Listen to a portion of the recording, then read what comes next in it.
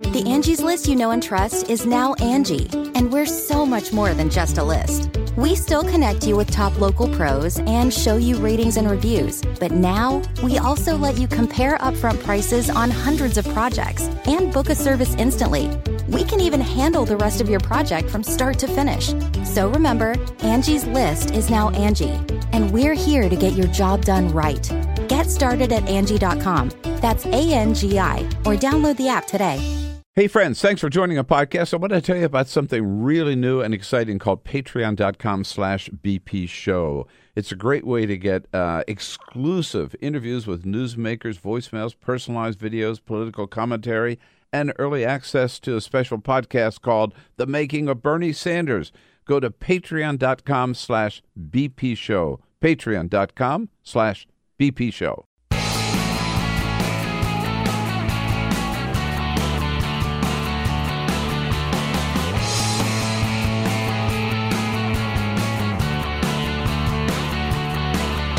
Giving you everything you need to fight the Trump administration.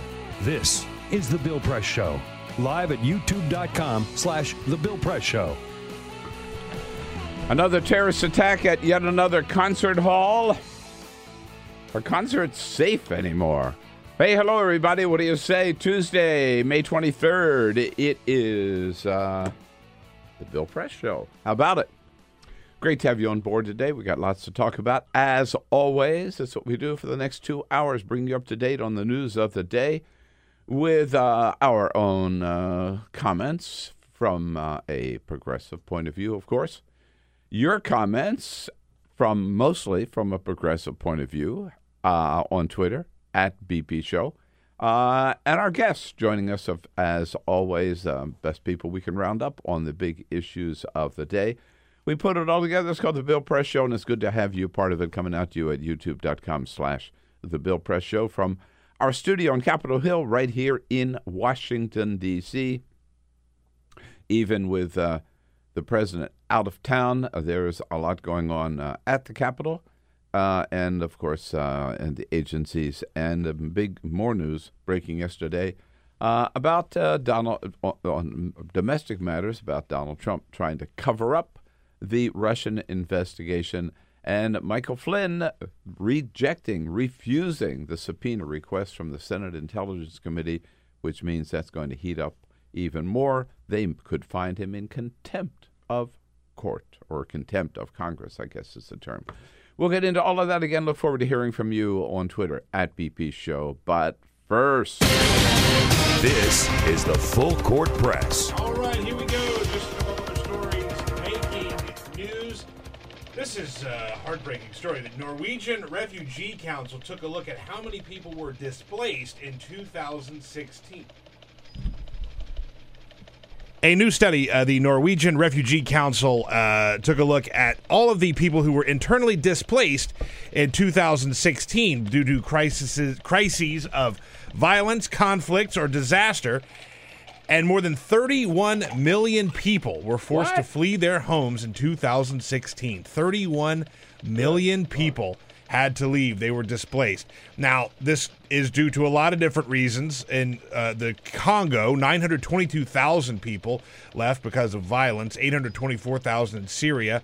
And, of course, natural disasters displaced lots of people in the year 2016. When you look at it, all told, about one person every second is displaced from their home in America, or in the world. One place they can't come, in a lot of cases, is here in America because of President Donald Trump.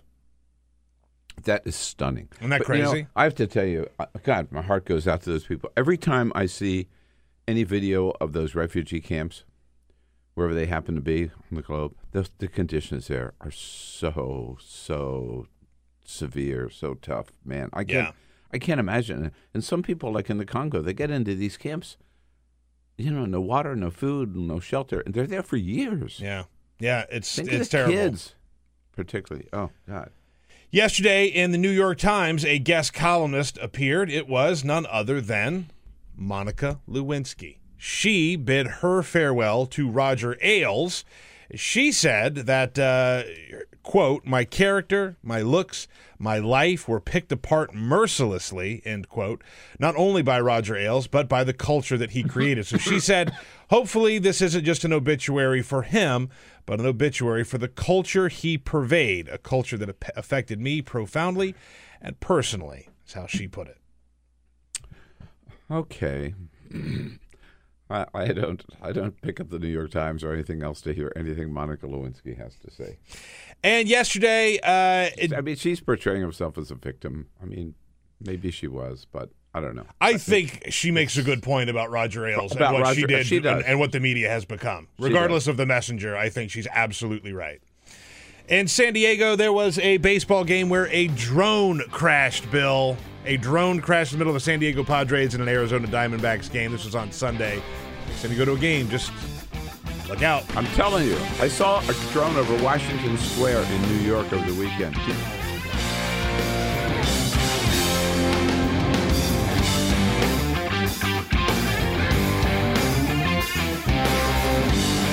On your radio, on TV, and online. This is The Bill Press Show. All right, here we go on a Tuesday, May 23rd. So good to see you today. How about it? Hope you had a great Monday. We continue now with the news of the day for this Tuesday from not only here in our nation's capital. That's where you find us at our studio on Capitol Hill in Washington, D.C., just down the street from the United States Capitol building. We've got Washington covered. We've also got the Middle East covered. That's where the president is, his second day in Israel and the Palestinian territory before he heads off to meet with the Pope tomorrow in Rome. So we'll take a look at that, like a look at the stuff, latest news here from Washington, tell you what's going on, and get your comments on Twitter at BP Show. We're going to be talking to the International Legal Council for Human Rights First about President Trump's widespread use of drones, even, it looks like, exceeding President Obama's record number use of drone strikes. Rita Siemion will be here in the next half hour.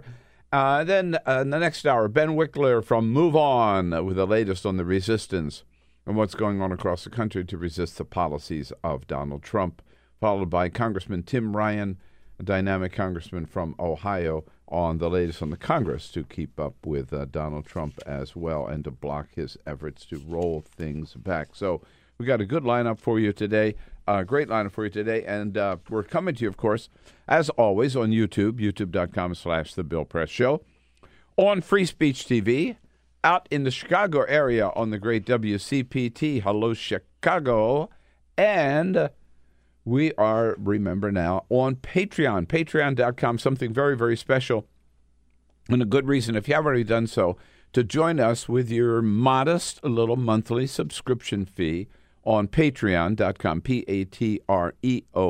So many of you have so far, for which we're very grateful. Special reason, pardon me, to do so right now, and that is just right after the show today, we are going to be sitting down with Barry Lynn, the Reverend Barry Lynn, who is Executive Director of Americans United, great organization, Americans United for Separation of Church and State. You got it. And talk to Barry about why these evangelicals did cozy up to Donald Trump during the campaign, this great sinner, Donald Trump, and why they're supporting him now. What's that unusual relationship? I mean, there he goes down and gives a commencement address at Liberty University, and also talk to Barry about Donald Trump's pretended mission to unite the people of all faiths on this first foreign trip of his. We're going to be doing a lot of these types of things, but this is our first live stream on Patreon. Yes. So you've got to go sign up. You got to do it today because we're going to do it right after the show, and you'll be able to watch it live. Just you, if you contribute at the $10 level. We're doing all kinds of stuff. So check it out. There you go. At patreon.com. Yes, indeed. Let's start with the president in the Middle East. He has did the typical things yesterday in terms of not just tourists, but paying respect to the traditions in Israel and the places that are important to visit to get the sense of what's going on in that troubled part of the world. The president yesterday going to the Western Wall, as all presidents have, all the recent presidents anyhow, have done, and leaving a little prayer there in a chink in the wall. Donald Trump, he says the right things. I hate to be too critical, but, let's listen to him first. I was deeply moved by my visit today to the Western Wall. Words fail to capture the experience. It will leave an impression on me forever. Somebody wrote those words for Donald Trump. It will leave an impression on me forever. It's not Donald Trump, right? It's a Stephen Miller joint. It feels like it. I think the Jared Kushner line. Yeah. Somebody right. put out, you write a little prayer on the paper and you slip it into the crack in the wall. Someone on Twitter said that they heard that he just put the electoral map inside, a copy of the electoral map inside the wall. No, he just put the number 306. Yeah, right. Oh, God. You just hear him in a moment like that and you just say, he's just saying what somebody's telling him to say. He didn't look well on this leg of the trip. Like, he looked exhausted and zoned out and very low energy. He leaned against the wall. He did. He leaned against the wall for I support. thought he was taking a nap there for a little while. But he didn't look well. No.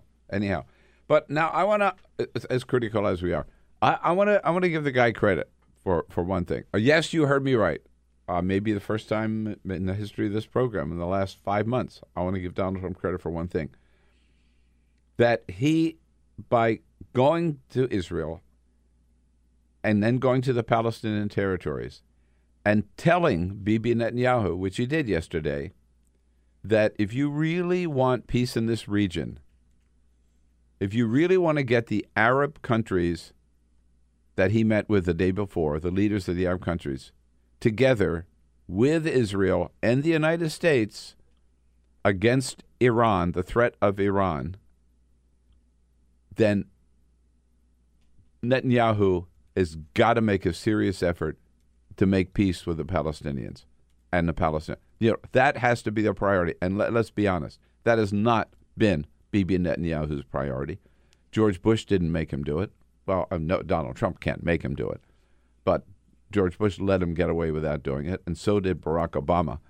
And if Donald Trump can knock heads together, and certainly can knock some sense into the head of Bibi Netanyahu, that he's got to stop obstructing and destroying the peace process and destroying the prospect of peace in the Middle East, if he can get Bibi to really make some concessions on territory and seek a two-state solution with the Palestinian territory and President Abbas, then I say, good for Donald Trump. That's what he is talking about. Whether he can pull it off, I'm very skeptical, but the fact that he's made that a priority, I think, is important. This is the way that Trump put it yesterday, expressing perhaps a little bit too much optimism about peace is on its way. I've heard it's one of the toughest deals of all, but I have a feeling that we're going to get there eventually. I hope. And when he went into Bethlehem to meet with President Abbas, Donald Trump again said this was the mission and the goal of President Abbas. President Abbas assures me he is ready to work toward that goal in good faith. And Prime Minister Netanyahu has promised the same. Right. A lot of promises there, but the goal is correct. The mission is correct. The first moves are correct, to visit both capitals and to talk to both leaders. And again, Donald Trump makes that a priority. Let's just hope that he can, whatever I think about Donald Trump, let's hope he can succeed. I doubt it. That's nice of you to say. Well, other people have broken their pick. But, sure. But you know what really bothers me is people who just kiss Bibi Netanyahu's ass, and everybody does it. and Donald Trump is not doing it. Did you see the awkwardness? Because, of course, the intelligence that Donald Trump shared with the Russians came from Israel, which is a little dicey. Yeah, I was just going to go ahead. Yeah. And Trump, when they had this little meeting, right, all these people started shouting questions to Trump, had everybody, shush, be quiet. And he just goes, by the way, I never mentioned Israel. Yeah, but that's hardly the point, dude. No, exactly. The point was nobody said that he mentioned Israel. Right. What he did do was share the intelligence with the Russians that we had received from Israel exclusively on conditions that we don't share it with anybody else, certainly without getting Israel permission. Otherwise, we would blow Israel's intelligence system and the on-the-ground intelligence, the human, they call it, that Israel has in Syria. Yeah, here you are, Peter, as you pointed out, Donald Trump, insisting, never said it. Never mentioned it during that conversation. They were all saying I did. So you had another story wrong. Never mentioned the word Israel. Yeah, no, that wasn't the question, Mr. President. That wasn't the question whether or not you mentioned Israel. That should fix it. Yeah, right. Yeah, exactly. Meanwhile, here at home, Donald Trump, not without, again, he may leave the United States. He can run, but he can't hide. The Russian investigation continues now under a special counsel, and the investigative reporting as to what really happened continues here in the United States. The Washington Post out with another bombshell today about Donald Trump's efforts to cover up the investigation. Remember, we learned last week that he invited FBI Director James Comey to stay around after a meeting of intelligence chiefs broke up in the Oval Office. And at that point, he asked James Comey to drop the investigation, saying, Flynn's a good guy. Can't you let up on him? Can't you just put this investigation to bed?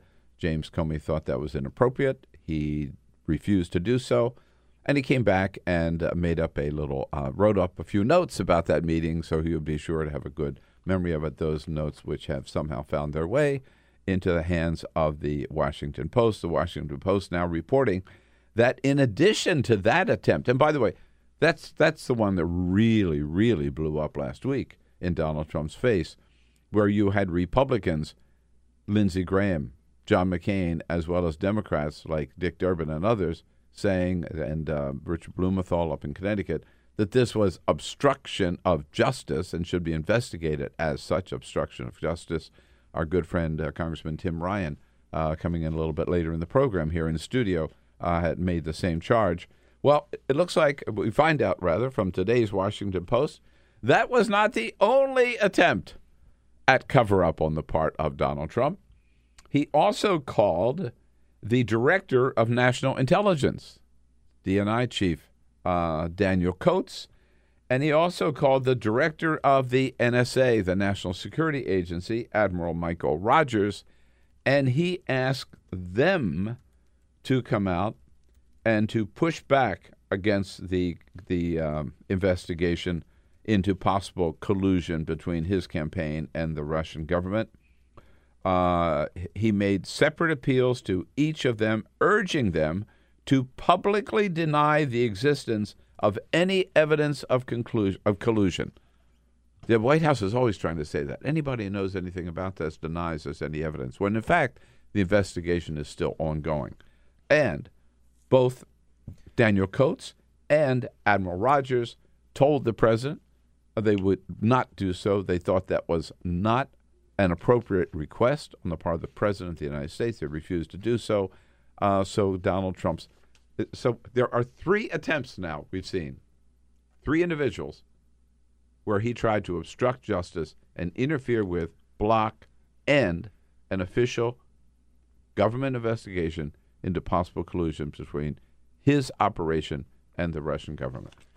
When are we going to see the impeachment hearings begin? To me, that's bad. This is really bad. Yeah. And every day he just keeps building the case for obstruction of justice. Now, The collusion thing, I mentioned this before, the collusion thing, I'm not sure that Donald Trump will ever be tied directly to the collusion with Russia. I don't know about that. We haven't found. I do think some of his people were. I know some of his people were. And we now know that there is a person of interest inside the White House, in the Oval Office. Yeah.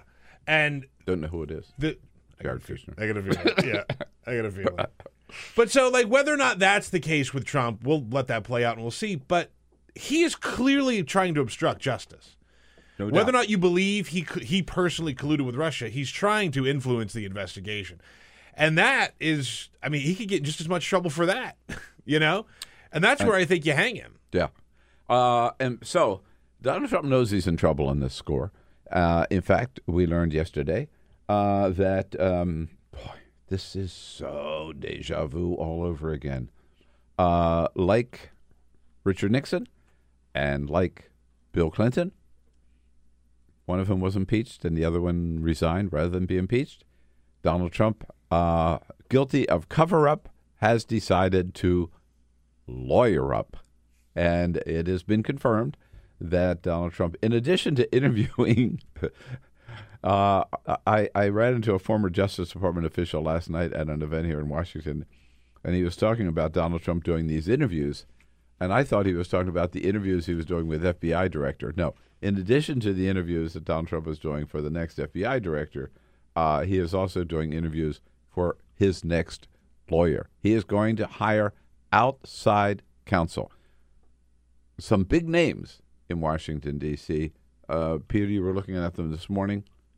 Yeah. We may not recognize. They're not Mark like Kasowitz, Robert Jufara, Reed Weingarten, and Theodore B. Olson.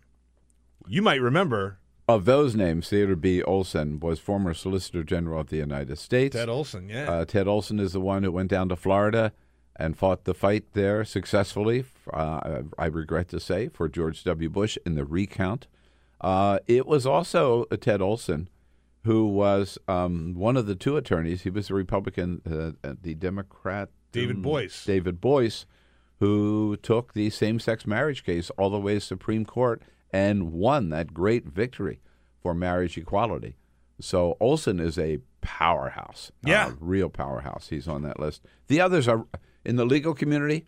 People in the legal know those names and know these are really outstanding. So, but listen, the idea that a president of the United States is hiring outside counsel to defend himself against an FBI investigation speaks volumes about how much trouble Donald Trump is in. So make no mistake about it, particularly with Robert Mueller on the job right now. The Russian investigation is not going to go away. And I think Donald Trump's attempts for cover-up are gone. Right. Yeah. They didn't work, and they're gone. So he was trying to stop the investigation, partly to help his buddy, Michael Flynn. Michael Flynn, whom Donald Trump was warned, we found out yesterday it was not only Barack Obama who warned Donald Trump not to hire Michael Flynn, but Chris Christie. In fact, maybe that's why Christie didn't get a job and Michael Flynn did. Chris Christie up in New Jersey yesterday at just a news conference with New Jersey reporters saying, I told Donald not to hire him. I didn't think that he was someone who would bring benefit to the president or to the administration. And I made that very clear to candidate Trump, and I made it very clear to President-elect Trump. Wow. Yes. And Chris Christie said, in fact, I wouldn't even allow him in the front door. Yeah, because he's not my cup of tea, Michael. I mean, if I were president, I get to decide who comes in and who doesn't. I mean, you could go on a tour if you wanted to. That's what I said. I said, if I were president, I wouldn't have let General Flynn. Well, that's not my choice. It's the president's choice. I wouldn't have let him in the White House. Wow, it's nice. He's not my cup of tea, Michael. He can take a tour if he wants. It's nice that Chris Christie got his balls back. I know. Trump must have given them back to him. That's the part of Chris Christie I like. Yeah, absolutely. I haven't seen that in a while. No, yeah. I wouldn't have let General Flynn. Well, that's not my choice. It's the president's choice. At any rate, but Flynn, on his part, he is digging in his heels. Last week, the Senate Intelligence Committee chaired by Republican Richard Burr and Democrat Mark Warner. They issued a subpoena asking Michael Flynn for all the documents related to his contacts with Russia and I believe also with Turkey, his lobbying efforts, because it's the fact that he did not disclose all the money he was making for Turkey to the military. I'm sorry, in his financial report that originally got Michael Flynn in trouble. We do know that Michael Flynn had told, he says at least, he had told Donald Trump and the people around him about that money, and they hired him anyway as national security advisor. At any rate, that subpoena was issued by the Senate Intelligence Committee last week for Michael Flynn. Yesterday, Michael Flynn said, no, I am not to comply. I'm not going to comply with that subpoena. I will not hand over those documents. I'm going to take the Fifth Amendment rather than incriminate myself. Instead, the Senate Intelligence Committee, I talked to a member of the committee last night at this event I mentioned. He would not tell me how he would vote, but the Senate Intelligence Committee will vote this week whether or not to hold Michael Flynn in contempt of Congress or to allow him to take the Fifth and to slide. That taking the Fifth, why would you take the Fifth? Maybe Donald Trump had something to say about, remember, last September. Like you see on the mob, right? You see the mob takes the Fifth. If you're innocent, why are you taking the Fifth Amendment? You know what? I think it was Jamie who said yesterday or the other. There's a tweet or a quote from Donald Trump on everything. Yeah. That contradicts exactly what's going on today. Yeah. Everything. I moderated a debate last night on the Electoral College, whether or not we should get rid of the Electoral College or keep it. Right? We've talked about that on the program. I was just a debate in front of a program at the Library of Congress. And I said, this is a topic on which people have been talking about this topic for a long time. And it's a topic on which people can change their mind. I said, for example, and I went back to 2012 at 11:45 p.m. on November the 6th, 2012. A very famous businessman tweeted out, the Electoral College is a disaster for our democracy. Perfect. I didn't have to tell them who that successful businessman was. Perfect. I think he has a little different point of view about the Electoral College today. Yeah, I would think so. 306. Jesus. Pardon me. And so we'll see what happens to Michael Flynn is the point there. And the budget. The budget comes out today. Donald Trump's budget. We haven't seen the whole thing yet, but a little bit of it leaked out yesterday. Michael Mulvaney, the budget director, is giving a briefing today at the White House at 11 a.m. So he's giving a briefing even though the president's out of town. This budget is a $3.6 trillion budget with a whole bunch of cuts in Medicaid particularly, cuts in... No, I'm sorry. It's a $4.1 trillion budget. Bigger than I thought. $4.1 trillion budget unveiled today with deep, deep cuts in Medicaid, food stamps, every anti-poverty program, and the Children's Health Fund, the CHIP program, cut 20%. The Pentagon, of course, gets a big fat, I think, 10 or 15% increase. $800 billion from Medicaid is what they're asking. $192 billion from nutritional assistance. Right. Nutritional assistance, basically food stamps. Food stamps. Yeah. $272 billion from welfare programs across the board. I mean, that's just inhumane. That gets to who, I think it's the Reverend Jim Wallace, who we've had on the show many times, who said before, a president's budget is a moral document. Absolutely. And that shows who they are as a leader, who they are as a person, and what they stand for. Yeah. And we're turning our backs on people who need help. That's what this budget says. Right. And by the way, turning our backs on the poorest of the poor, the people who need help the most, the people who are struggling. You know, these are not just handouts. 72 do need some assistance. $72 billion for disability benefits. There you go. Gone. And the majority of those people, majority, I think, but maybe even not, but a huge number of those people are the people who voted for Donald Trump. Yeah. In this budget, Donald Trump screws his base, screws his supporters, and gives all the money to, well, here's who gets the most of the increase, a 10% increase to the military, as if the Pentagon doesn't have the need for cuts itself or to get rid of a lot of the waste over there, and $2.6 billion for border security, including $1.6 billion to begin work on a wall on the border with Mexico. So they'll cut $800 billion out of Medicaid, but $1.6 billion goes to building the wall with Mexico. We'll have more on that budget tomorrow, but it is a draconian document. Remember, the president's budget very seldom passes Congress in the same form it goes up to Congress, but still. What it says, Peter, as you point out, it talks about these are Donald Trump's priorities. Yeah. These are his values, and this is, I believe, an immoral document. What is going on in the area of drones, human rights? Human Rights First is a great organization. Rita Siemion is our international legal counsel.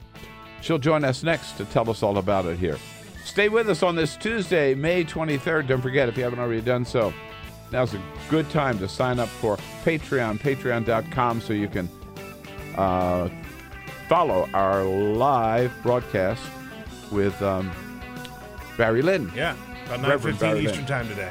right after the program. Lock her up. That's right. The latest member of the Young Turks Network, live at youtube.com/The Bill Press Show.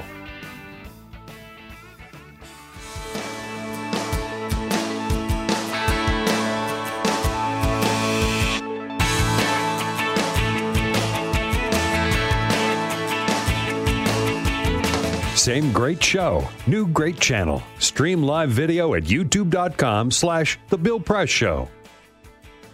What do you say on a Tuesday, May 23rd? Good to have you with us on the Bill Press Show as we tackle the big stories of the day, the big issues of the day from our studio here on Capitol Hill in Washington, D.C. Brought to you today by the International Let's try it again. The Labor's International Union of North America. They're all brothers and sisters, but that's the official name. They go by the nickname LIUNA, L-I-U-N-A, under President Terry O'Sullivan, the great members of the Labor's Union. We salute them, thank them for the support of the program, and direct you to their website, liunabuildsamerica.org. A lot of it's interesting, that I find we talked a lot about the use of drones under President Obama and how he had really escalated the number of drone attacks compared to those under George W. Bush. But nobody is talking about, I haven't heard much at any rate, about what's going on under President Donald Trump. Well, we want to find out, and Rita Siemion joins us from she's the International Legal Counsel for Human Rights First. Hi, Rita, nice to see you. So is Donald Trump continuing or escalating what President Obama did in terms of the use of drones? I think it's probably a little bit too early to see if it's going to be a pure just continuation of the policies of the Obama administration or if we're going to see an escalation. What we do know so far is that there have been reports of civilian casualties, both from drone strikes and ground operations under the Trump administration, some very troubling reports in the first few months during this administration. And then also we've seen reports that there's some consideration about rolling back or weakening some of the standards and procedures that have been put in place over the last decade, and especially 4 years ago today, actually, by the Obama administration to... Is it that long ago that they were put in place? Yeah, remember that. Yeah, so exactly. 4 years ago today, President Obama gave a big counterterrorism speech in which he announced that the day before he had signed new policy guidance and standards on the use of force, particularly rules that applied outside what his administration called areas of active hostilities. And these rules were designed basically to bridge a gap between those who thought the laws of war should apply in those areas and those who thought that law enforcement or human rights standards for lethal force should apply, to make sure that we were able to cooperate with our allies and partners on the ground, that we weren't losing the support and cooperation of local populations, we're able to gain access to intelligence that we needed, and that we weren't conducting strikes in a way that got us sort of kicked out of these other countries. Well, I remember this debate well because I go to the White House briefings, and during that time, before this day 4 years ago, there was a lot of controversy, and because there was so much secrecy on the part of the Obama White House about how many drone strikes, who was making the decisions, and what the impact had been, and what were the rules of engagement. And we kept pressing, and then finally the administration did come out and say, okay, we have adopted these new rules. So they've been in place for 4 years. That's right. That's right. So it certainly doesn't prohibit the use of them, but it limits their use to what, kind of a more humane, kinder, gentler drone strikes? Well, the idea is not to be sort of like soft on terrorism, right? It's meant to make sure that operations can be sustainable. So the rules don't actually go as far as what human rights advocates would like, right? They don't actually comply with human rights law for using force outside of armed conflict areas. What they do require are near certainty of no civilian casualties. Mm-hmm. It's a very strict standard that goes beyond what would be required under the laws of war, but it's designed to make sure that we are sort of winning hearts and minds, as they say, and not losing the larger battle because of harm to civilians. And then also limit strikes to when there is what they call a continuing imminent threat to U.S. persons. So not just someone who's a member of a terrorist organization, for instance, but they have to actually show that person poses a threat to U.S. persons. All right, and who is conducting these drone strikes? What is it, the CIA or the Pentagon? So under the Obama administration, there was an effort to transfer strike authority to DOD and basically to get the CIA out of the drone business. There's been some conflicting reports on how far the Obama administration actually got with that effort. And sort of part of what we've been seeing under the Trump administration is sort of a pushing back down of authority to DOD and possibly to CIA as well for giving permission to conduct certain types of strikes rather than requiring approval at the National Security Council or by the president himself. That's a slightly different question from whether it's DOD or CIA that does it. And there hasn't been a whole lot of accurate reporting on where things are at in the Trump administration as far as getting the CIA out of the drone business, as was and the effort that was underway under the previous administration. There hasn't been any transparency from what I've seen, under George W. Bush or Barack Obama or Donald Trump about this whole drone warfare. So, of course, we'd like to see quite a bit more transparency. I'd like to know who's ordering the strikes, how many there are, and reporting on them every day. But right. So why not? There's some reporting.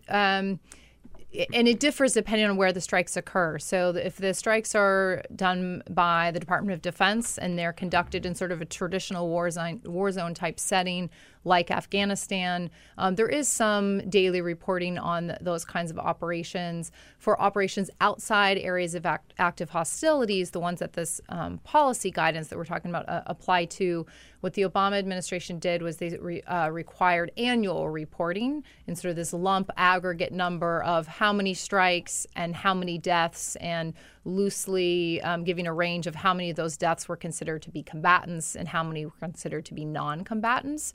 But of course, it's very difficult to assess the accuracy of that data when it's one sort of lump number. Yeah, at the end of the year, they just say, oh, here are all the drone strikes we had. And in terms of civilian casualties, I mean, it's impossible to avoid those, isn't it? I mean, I don't know. You just hear so many reports of people gather for a marriage or something, and they make a mistake and they blow up the marriage hall, or people meeting in a house and other people who happen to be in the house, servants or just neighbors in the area. Yeah, so I mean, there are different ways that civilian harm can occur. I mean, what you're describing is more like when they sort of make a mistake, right? So they either target the wrong person or target the wrong location, versus sort of civilian harm that can occur where they may know that there are civilians in the area that may be killed, but they make an assessment under the laws of armed conflict that those deaths would be proportionate in relation to the military advantage gained. And so that's why it's really important to get it right in terms of which rules apply. Are you applying those wartime rules that allow for proportionate civilian harm, or are you applying human rights law enforcement standards, which have a much higher bar for when, sort of, it wouldn't be called a civilian, but basically the unintended targets may be harmed by the operation. But even so, that sort of debate about which rules apply aside, the Obama administration had made an assessment that, harming people that weren't the intended targets is, really significant consequences for the worse for our counterterrorism operations.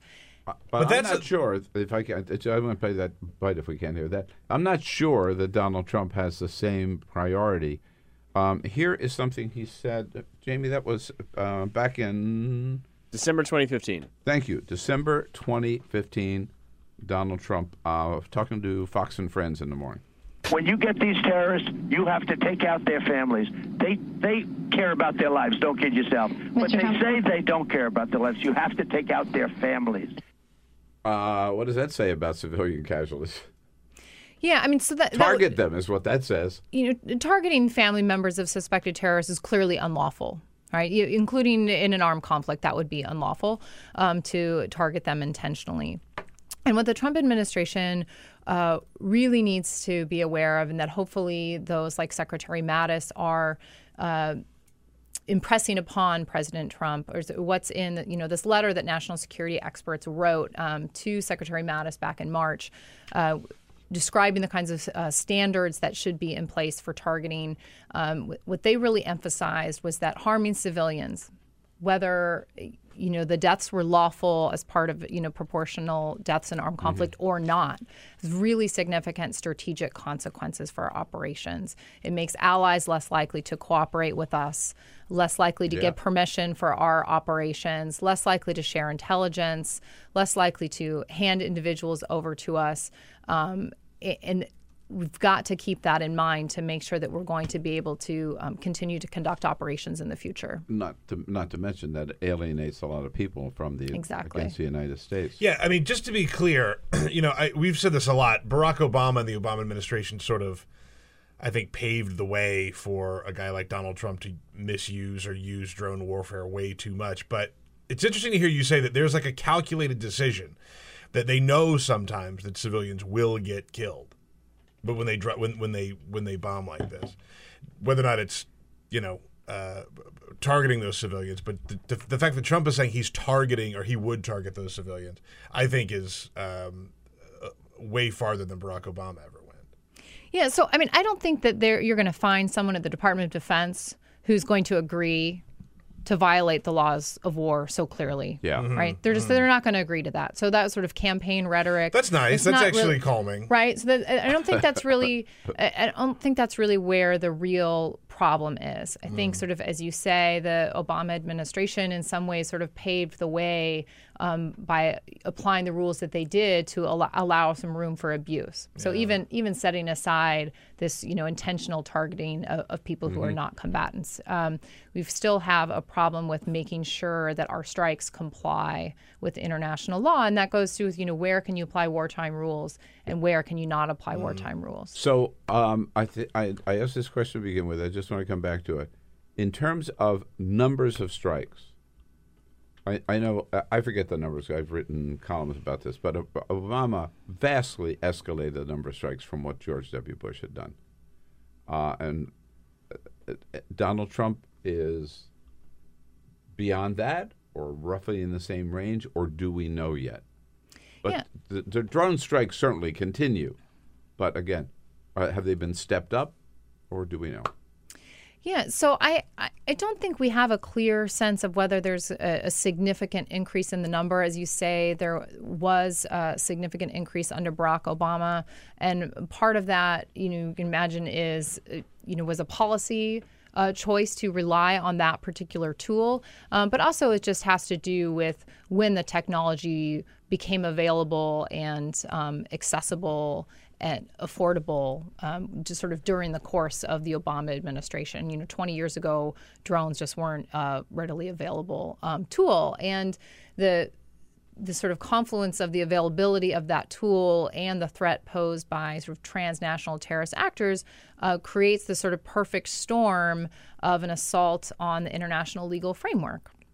That is designed to constrain the use of force, both sort of by state, constrain states from using force across national borders, and also to constrain law enforcement and other government officials from using lethal force against individuals. That framework has a lot of pressure on it. Are the rules of this letter that you referenced, are the rules for the use of drones, are they online? I mean, are they accessible? Are they public knowledge? Could people go to your website or to some government website and find out exactly what rules we're operating under?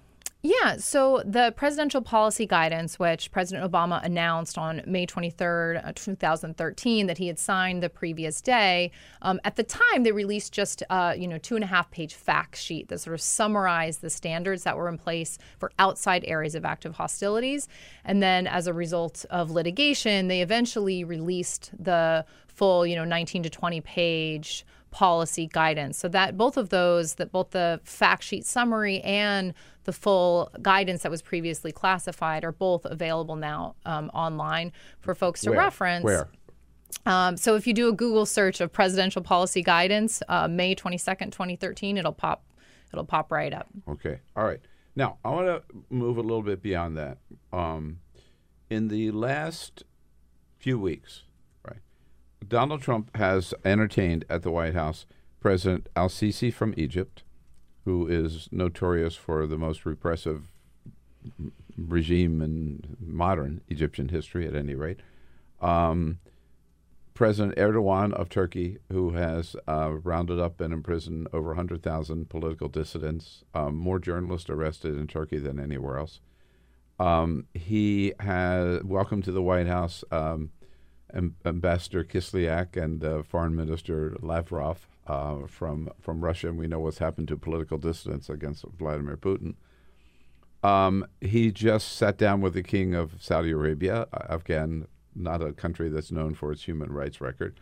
He has invited President Duterte from the Philippines, whose thugs have killed over 7,000 suspected drug dealers in the streets of the Philippines. He's even said he'd be honored to sit down and meet with Kim Jong-un from North Korea. My question to you is, do we care about human rights anymore? I sure hope so. But aren't you troubled by, these are people that Barack Obama wouldn't allow anywhere near the White House?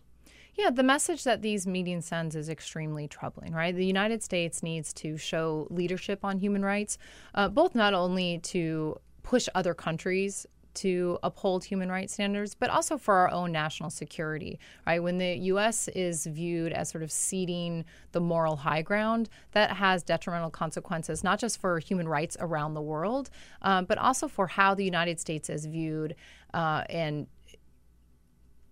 sort of puts I don't want to say it puts a target on the United States' back, but it's very difficult for the U.S. to be effective in pushing back on terrorism when it looks like it's sort of in bed with the bad guys. And the White House's response is, well, we talk. By the way, I left off the list the president of China, who he entertains at Mar-a-Lago. I mean, we know what's happened with China with religious dissidents and political opponents. And New York Times reporting yesterday that China's murdered 18 to 20 CIA contacts in China. And this is the guy that Donald Trump said, he's a fantastic guy. You know, we're good buddies and everything. So I guess, again, the question is, so the White House says, well, we talk about human rights. Yeah, we don't say it publicly, but privately we always raise questions of human rights. Do they? Do you believe that? You know, whether they actually talk about it privately or not, the message that they send publicly from the statements that are made publicly really matters. And one can only hope that this White House is going to understand that sooner rather than later. And it raises, first of all, I don't believe them. But secondly, even if they do privately, I guess you're making the point too, that it's not as effective as shaming them publicly or calling them out publicly. And why not call them out publicly? You know, Melania and Ivanka can go to Saudi Arabia and not wear a hijab. They could drive a car and probably get away with it. No Saudi woman can. You know, why not call them out and say, hey, why don't you treat women the way we, respect and honor our women? I think that's certainly a lot more effective. Not that Donald Trump's the only president who has not done that, but it does raise a question about what do we stand for, and whether we stand for human rights anymore. I mentioned that story earlier about I think it was 31 million people were displaced in 2016. That's the sort of unofficial number by this study, either due to natural disaster or war, either Congo or Syria and things like that. And was it a Norwegian organization? It was a Norwegian organization that did the study and did the survey that looked at it. But essentially, a person gets displaced from their home country every second, or did in 2016. And I can't imagine it's going to get much better in 2017. But that's not a priority for us, it seems like. Yeah, I mean, the United States is really squandering an opportunity to show leadership, not just on human rights and upholding human rights standards, but also, as you say, for opening its arms and opening its doors to those who need refuge in the greatest crisis in humanitarian terms that we've seen really since World War II. Wow. I mean, I just imagine, if you look around the globe, I'm just thinking of your organization, Human Rights First. I mean, I don't know how you can keep on top of all the problem areas and all the violations of human rights in so many countries. We've been busy, but as you say, the name of the organization is Human Rights First, and that's the organization was founded upon this belief that it's a foreign policy and a national security policy that places human rights first, at the front and center of that policy that is ultimately most effective in the long run. That's what the organization believes, and that's what we're trying to do. Right. And that does contradict the idea that, okay, we talk about it privately, right? We just whisper that, but we never publicly would criticize anybody for their human rights record. The first president that I recall who said we're going to make human rights a centerpiece of American foreign policy was Jimmy Carter. Am I right? Was he the first, or? I don't know if he was the first, but I'll go with it. Okay, all right. But someone can Google that. Yeah. Well, my real question is, at least until Donald Trump, did it continue to be a centerpiece of American foreign policy, and is it still? Again, even not under Donald Trump, but is that supposed to be? Is the United States foreign policy supposed to be focused on human rights first? Yeah, so, some administrations have been better than others. I think, we heard a lot during the Obama administration about making human rights a priority. Sometimes, they didn't quite live up to that standard that we would hope they would have. But there is certainly a change here where we're not even seeing the lip service being paid to the importance of human rights. And hopefully that's something that this administration will realize is a mistake. And is really counterproductive in the long run and will change course. Because it seems that the Trump approach is we don't care what they do in their own country as long as they join us in the fight against ISIS. And that's what he said about Egypt. That's what he said about Turkey, the presidents of those countries. That's what he said about the Saudis. That's what he said about China, right? If you guys all join us in the fight against ISIS, then we're not going to criticize your treatment of women or political dissidents or whatever, right? Yeah, and that just sort of shows a fundamental misunderstanding about sort of what causes conflict and unrest and terrorism in the first place, right? So if other countries don't have a solid foundation in human rights, then you start to see a lot of these threats to U.S. national security down the road. So again, it's a very short-sighted view to put human rights to the side. Do you rank any countries in terms of abuses for human rights, and who are the worst players on the planet today? So Human Rights First actually really focuses on the role of the United States primarily. Oh, right. And so, and its opportunity to lead on human rights. Some other, parts of our organization look at LGBT rights in other countries, for example. But we don't do sort of a ranking by country like some other human rights organizations do. And where would you put the United States in terms of on a scale of 1 to 10 in our, leadership on human rights today? We're not in a good place today. That's depressing. Yeah, that depresses me. Me too. Yeah. No, we should be the city on the hill, right? We should be leading the fight. We should be leading the charge. It seems to be everybody on the planet knows what the United States stands for. We're the champions of human rights. Exactly. Wherever, right? And sadly, we're not. I will say the good thing in all this is it's forcing us to confront this, and it's forcing us to deal with it and look at what we're doing as a country, which could be a reset. And one way to help would be keep these thugs and criminals out of the White House. Yeah. All right. Hey, Rita, thank you for all the great work you're doing. It is humanrightsfirst.org. Rita Siemion, the International Legal Counsel. This Thank you. Is the Bill Press Show. Hey, everybody, this is Bill Press. Thanks for listening to the Bill Press and Friends podcast. And now, do yourself a favor. If you haven't already done so, subscribe to the show on iTunes. Here's what you do. Just search for the Bill Press Show. Then you can take us with you and listen in anywhere you go. And you'll get new shows from us as soon as they're posted. And one more thing. If you really enjoy Bill Press and Friends, please help us grow by telling a friend, writing a review, and giving us a rating on iTunes. It's so great to have you on board. Many thanks.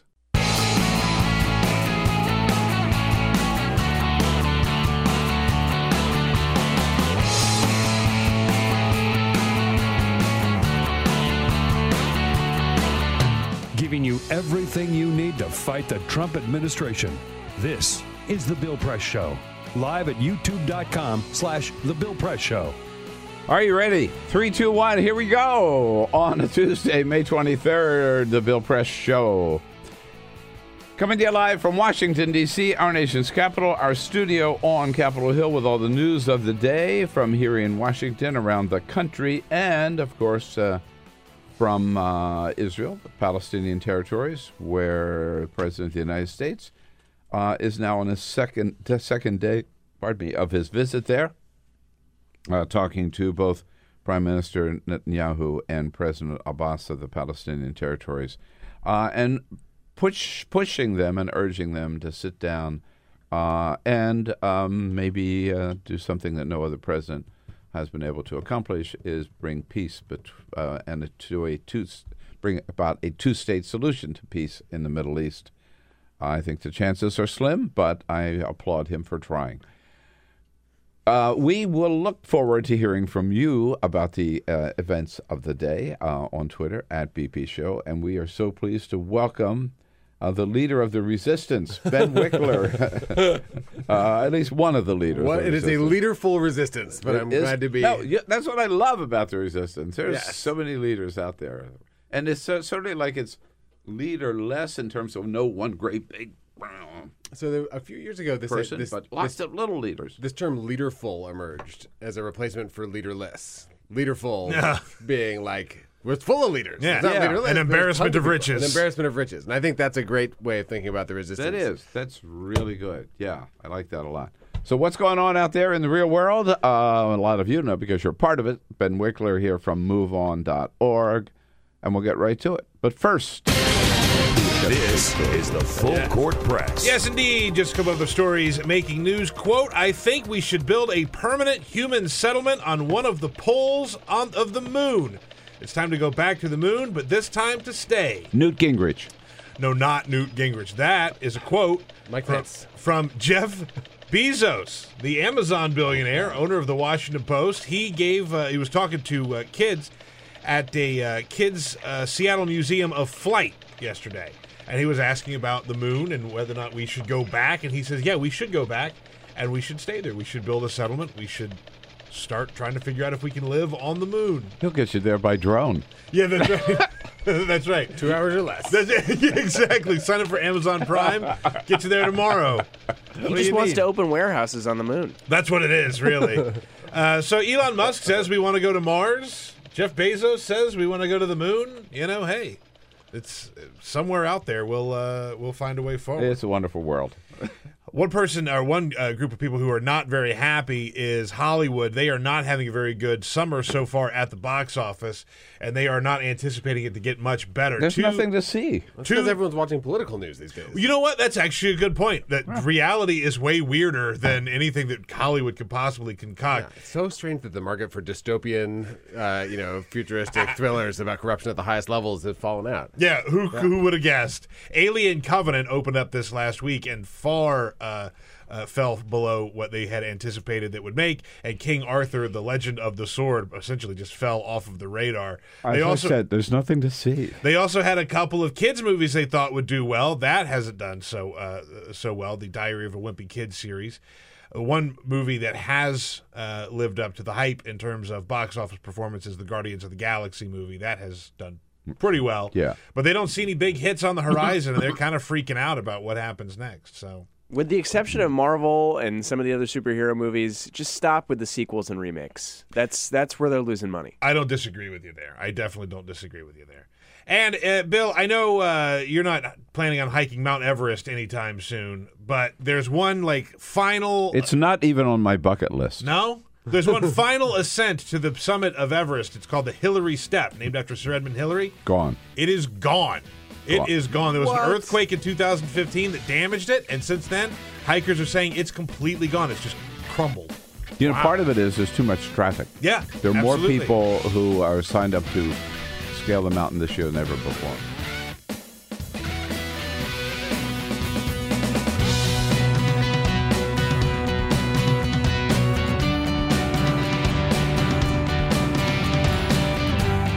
On your radio, on TV, and online.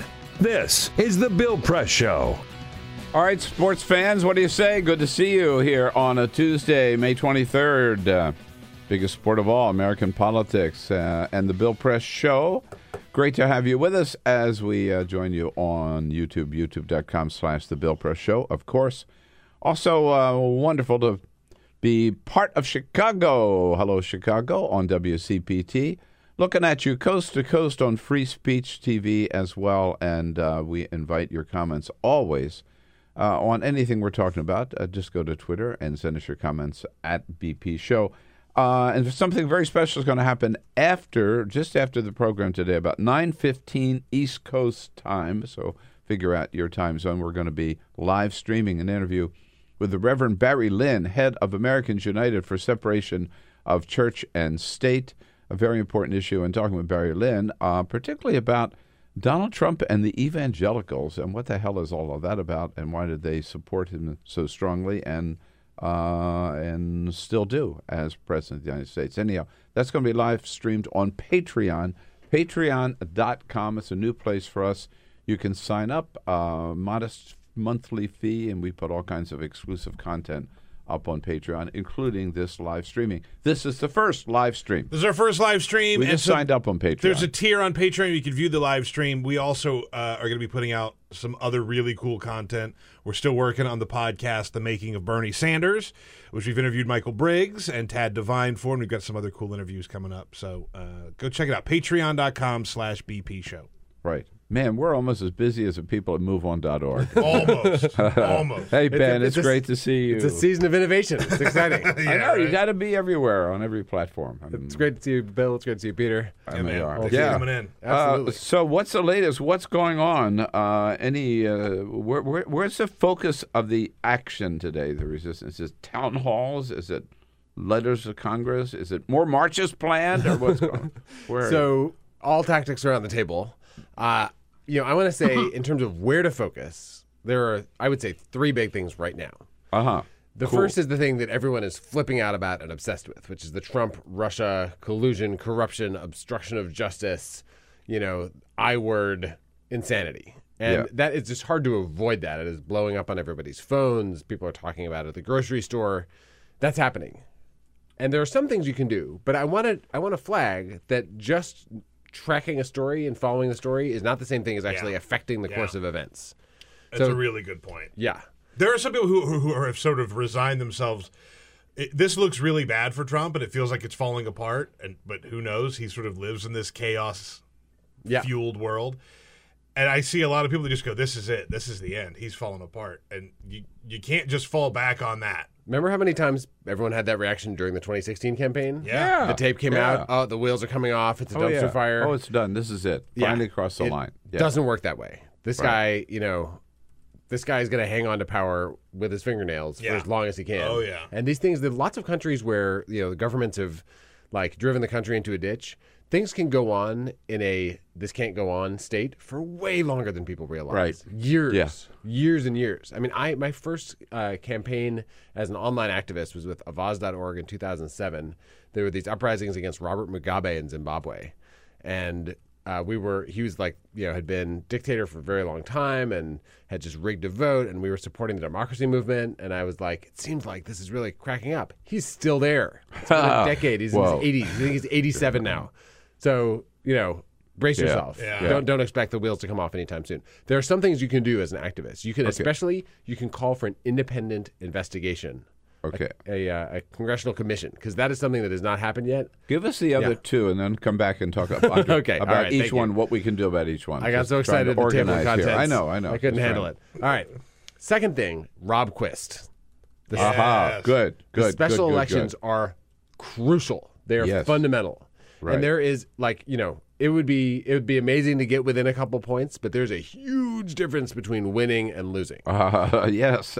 And I would have to say, if we lose, we shouldn't say all hope is lost, the resistance is futile, any of that kind of stuff.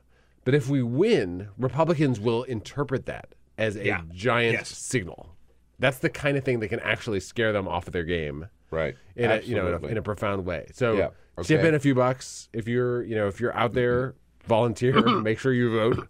Any place where there's a special election. All right. Number 3, and this is the sleeper that to me is actually the electoral tidal wave and also the one with the most significance for people's lives right away. Healthcare. Mm-hmm. This is something that is not in the headlines. And you know when else it wasn't in the headlines? Before the House passed it. Because just like what happened in the House, this is being negotiated behind closed doors right now. Donald Trump's attention is not on it. He's not plugged into it, which means that none of the cameras are following it. But this is moving forward very quickly in the Senate. They're negotiating. There's a group of Republican senators negotiating in secret a bill that can pass the Senate. They're not doing any of the normal procedures where you'd have a public committee hearing and you'd have testimony from witnesses. All the sort of trappings of the democratic legislative process are being ignored here so that they can come up with something that can get only Republican votes. They're not even pretending to try to get Democratic votes. And then pop it out. They have to, get a Congressional Budget Office score in the Senate before they vote, unlike in the House. Yeah, what's that? Uh-huh. A CBO score? Right. I remember that. This antiquated thing where you have That's to a name I haven't heard in a long, long time. Know how much it costs before you buy it. It's kind of a old principle. Right. Yeah, I know. Kind of a nice principle. I know Republicans aren't interested in running the government like a business, but you'd think they'd at least pay attention to the price tag. Okay. But they're negotiating this thing. They want to move it through, and there's every risk that they will just come to a conclusion. Everyone's attention will be on something else, and suddenly, they'll be like a couple days away from the vote, and it'll be too late for us to stop it. All right, so 3 areas. You hear it here from MoveOn.org where we ought to be focused, where you can focus, you can plug in, you can be part of it, and 3 important areas to kind of roll things back, change the tide, change the direction, the Trump-Russian connection, the Rob Quist special election in Montana, and on health care. Let's go back to the Trump-Russian connection / cover-up collusion. Worth pointing out that today, Washington Post reporting, yet another exclusive bombshell on the part of the Washington Post, that Donald Trump not only tried to cover up this investigation by asking James Comey to drop it, and when he wouldn't, he fired him, but he also called the Director of National Intelligence and the head of the NSA and asked the two of them, Admiral Rogers at NSA and Daniel Coates at the DNI, Director of National Intelligence, to go out publicly and say there ain't no collusion, there's no evidence, there's no nothing, and they both turned him down. So you got 3 attempts on the part of the president to cover up this investigation into his team, his administration. What can we do about it? So here's the big thing we can do. We are constituents. If you're outside of Washington, D.C. at least, you have members of Congress, you have senators who have votes. And in the House and the Senate, we need to pass legislation to call for an independent public investigation. So the special prosecutor is great, but it's important to understand the difference between a special prosecutor and what a select committee in Congress can do or an independent commission like the 9/11 Commission can do. Special prosecutor, his job is to investigate possible criminal wrongdoing. If he finds lots of other stuff that would be of tremendous interest to the United States public, maybe even impeachable offenses that aren't technically illegal, for example, he doesn't have to do anything about those. It's outside of his mandate. And at the end, he doesn't release a public report. He files charges or he closes the investigation. I didn't know that. We don't know where this is going. Yeah, right. And we won't know. So Mueller's good, but not enough. Exactly. Mueller's good, but not enough. Congress can set up an independent commission, it can set up a select committee, and it can have witnesses come forward in public and testify. It can an investigation like that can subpoena people, it can get people under oath, and it can do public testimony. Watergate, there was a special prosecutor, but there were also the hearings ultimately, and a lot happened in those hearings. And to have democratic accountability, you've got to have stuff aired out in public. So in the House, there's a discharge petition that would force Paul Ryan to schedule the vote, and it has every single Democrat on it for a special investigation. There are a couple of Republicans on it now as well. So there are cracks in the dam. But if you have a Republican representative, or if you have friends and family who have Republican representatives, get them to start making phone calls to their Republican representatives and get on this thing. Yeah. And in the Senate, we need a full court press too. So we need an independent commission. And by the way, both the House and the Senate would have to vote for that, or yeah, you'd have. I mean, the thing about it, so not just call your House members, but call the senators too. I guess is what I'm asking. Call your senators too. So that's the other thing. So in the House, the project has moved forward further. In the Senate, senators were mostly calling for a special prosecutor, and they got it, which is frankly a huge victory. And that had something to do with the public outcry in congressional districts and Senate, in states and across the country. It wasn't just the sort of mechanics of what was happening in D.C. It was the sense that it was politically necessary. So people should count that as a victory. It really is one. But now we need to go further, and we need to get an independent commission as well. And again, who decides? Are we counting on Paul Ryan and Mitch McConnell? So if you have a discharge petition, it's a parliamentary maneuver where the leader doesn't get to decide whether the vote is held or not. So if you get a couple dozen Republican members of Congress on that thing, then the vote's going to happen and it'll pass because you already have the votes there. The crazy thing to get an independent commission is you need a bill passed through both houses of Congress signed by the president. And my feeling is, if Donald Trump wants to publicly veto an independent, that's right, bipartisan, commission, bless him, go for it. That is the first step to a lot of things. But I'll tell you, one thing is the first step to is his very first veto override, which is the next thing we'd focus on organizing for. No, absolutely. Put that on his desk and let him veto it. Yeah. That would be great. So, Peter, we should put these out. Yeah. We will to get people. That's a good project. That's a good mission. That's a great goal. And I still hear talk about the Independent Commission. A lot of people, members of Congress, have not walked away and folded their tent just because there's a special counsel. Absolutely right. And especially, the House, again, is where it can move first because of this incredible progress towards the discharge petition. There was a protest outside the outside the Capitol last Friday. Nancy Pelosi spoke. There were dozens of activists, out there calling for this independent commission. The pressure is going to stay on these members of the House in their districts. And this Friday, is that true? Gosh, time moves fast. This Friday, Congress goes on recess. So all these members of the House came back from a recess. May 26th to June 5th, they'll be gone. So they will go back to their districts, and they're going to hear about this if Bill Press Show viewers and listeners go to their town halls. Ask about this. Ask them if they'll sign the discharge petition. Ask them why they're covering up for Trump if they won't do it. Right. They need to feel the pressure in order for them to move on this. Yeah. These one thing about this year, that these breaks, right, and these recesses have proven to be bonanzas in terms of access to members of Congress, either at their district office or at the town halls, those who dare have them. So this is an interesting development, right? Republicans are now just fleeing their constituents in droves. They are refusing to schedule town halls. They're doing teletown halls where they get people on the phone and pre-screen all the questions. But that doesn't mean you can't keep the pressure up. One innovation that's just been terrific that's happened this year is the creation of constituent town halls, where you schedule the town hall, invite the member of Congress, and if they don't show up, you have it anyway. You get a cardboard cutout of your member of Congress, put them at the front of the room, tell all the local TV news channels, and they will come and cover it. And your member of Congress is going to watch that thing on television, right? And their staff is going to watch it, and may even show up, right? And may even show up, absolutely. So do not be dissuaded by your cowardly Republican member of Congress if they refuse to confront their constituents. Set up the confrontation and let them come to you. Ben Wikler, Washington Director of MoveOn.org. MoveOn.org. So there's your first assignment. All you radicals out there. Montana, here we come. Yes. Rob Quist, Thursday, right? 2 days from now Thursday is the special election. Bernie Sanders was out there campaigning with him over the weekend. It's a beautiful thing. And it's beautiful. And it's close. It's close. This thing really could go either way. And it's going to wind up coming down to base enthusiasm. This is not about turnout, right? Yeah, this is 100% about turnout. And it's the question is, will our side have its act together, stay focused? Will people give their friends and neighbors rides to the polls? Will we smash all the normal expectations of what happens in a special election like this? Because normally these special elections, there's you'll have 20% turnout. You'll have these incredibly low numbers. And that's when the status quo can just roll along forward. Right. Yeah. Right. And it can't be that way. Yeah. It can't be that way this time. Rob is going to go to Congress, and he's going to work with me and other progressives in the Congress, and we're going to change those national priorities. All right. Thank you, Bernie. Yeah, Bernie. That's there. right. Democrats have got to get a win.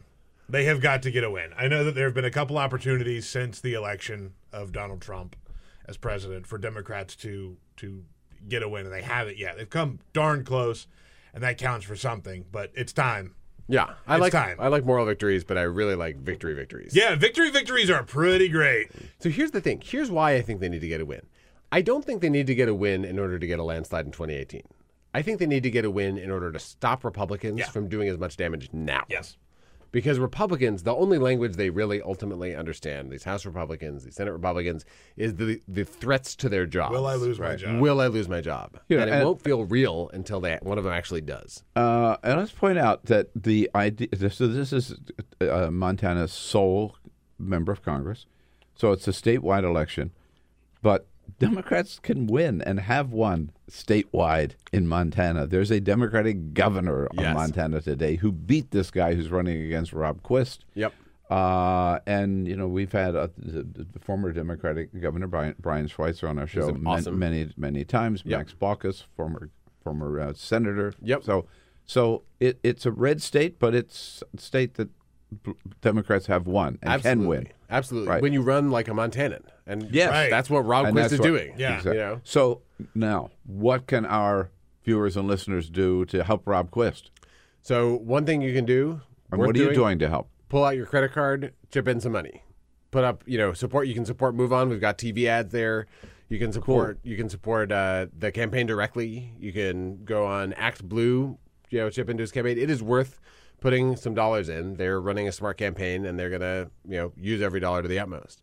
The second thing, if you know anybody who lives in Montana, give them a call. Yeah. It really, giving people a phone call, especially someone who you have a personal relationship with, is actually the best, most effective way that if you're far away, you can get somebody to go to the polls. Make sure that the people you know in Montana are going to vote. You can go on Facebook and type in "my friends who live in Montana," and it'll show you a list. You might not realize that your friends from high school live in Montana now. But it is, Whoa, really? You can do that. I have done that. It is worth doing that. Taking a second to do that. Figuring out who you can personally get out to the polls. I'll do that right now. There are. He's a colorful candidate. I mean, I Yes. like him. Never met him, but Yeah.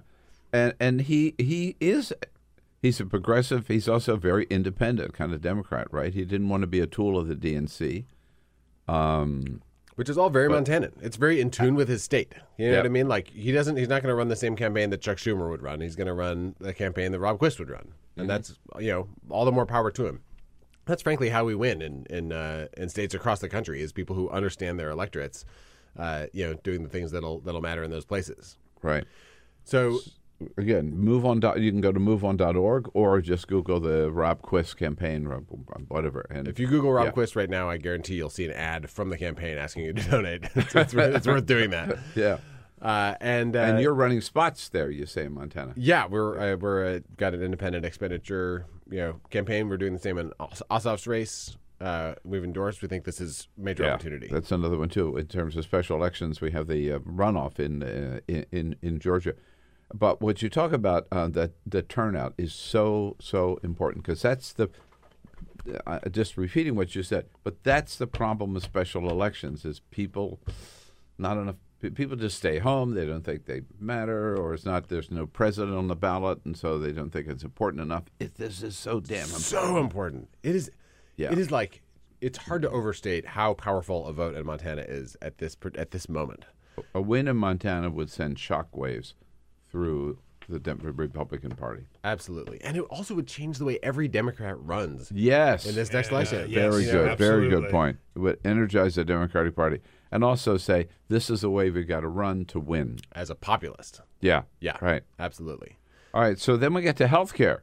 Yes. All right. So let me just underscore, reinforce, emphasize. This is so important. This is a giant fight. And it's important at a few levels. And it's not over yet. And it is, oh my gosh, it's not over yet. Yeah. It's what happened earlier this year is that Trump got involved. There was a big brouhaha. They couldn't pull it together, and it died in the House. And suddenly everyone went from talking about Trump care to talking about zombie Trump care. Oh, it's still a zombie. It's lurching around. It'll never happen. Yeah. That is the most dangerous thing of all. That's the way, some people reacted to the end of Trump's campaign that way, and now Trump is president. Right. This thing is moving ahead. They are dead set on having a vote. They're dead set on passing the bill into law. They're dead set on making this Trump's first victory. This, they make no mistake how serious they are about this. And this is happening intentionally in the least public way possible. Now, that is actually going to start changing tomorrow. Because tomorrow, the Congressional Budget Office will release its score of the House bill. Right. So Finally. Finally. We get this. Yeah, geez. There's a very slight chance that something amazing will happen. There's a very slight chance that the Congressional Budget Office will come out and say, Congress promised a health care bill that would reduce the deficit, and this will increase the deficit, and so the House needs to amend it and vote again. Huh. That would be a giant screw up by Paul Ryan and all the House Republicans. If that happens, it'd be so beautiful. It would be so beautiful. And if that happens, I hope every person who is paying attention right now will get off their couch and fight to stop that bill from passing the House again with every fiber of their being, because that would be our best possible shot at killing this thing. It'd be so beautiful. But I would say 9 out of 10 chance that doesn't happen. And the fact is, what they did was insidious, because what they did when they changed it the second time in the House, it's probably going to look better than the previous version of the House bill, even though it's worse. Oh, yeah. It is worse. It is worse. How could it look better? It would look better for the following reason. The Republicans keep promising that they're going to reduce the cost of health insurance, right? If you say that insurance companies can discriminate against people with pre-existing conditions, that means they jack up the price for people with pre-existing conditions so high that they don't buy insurance, which means that the prices for everybody else are lower. And so what's possible that we're going to see from the Congressional Budget Office score is that the bill actually kicks fewer people off their health insurance than the last one, and the costs go down.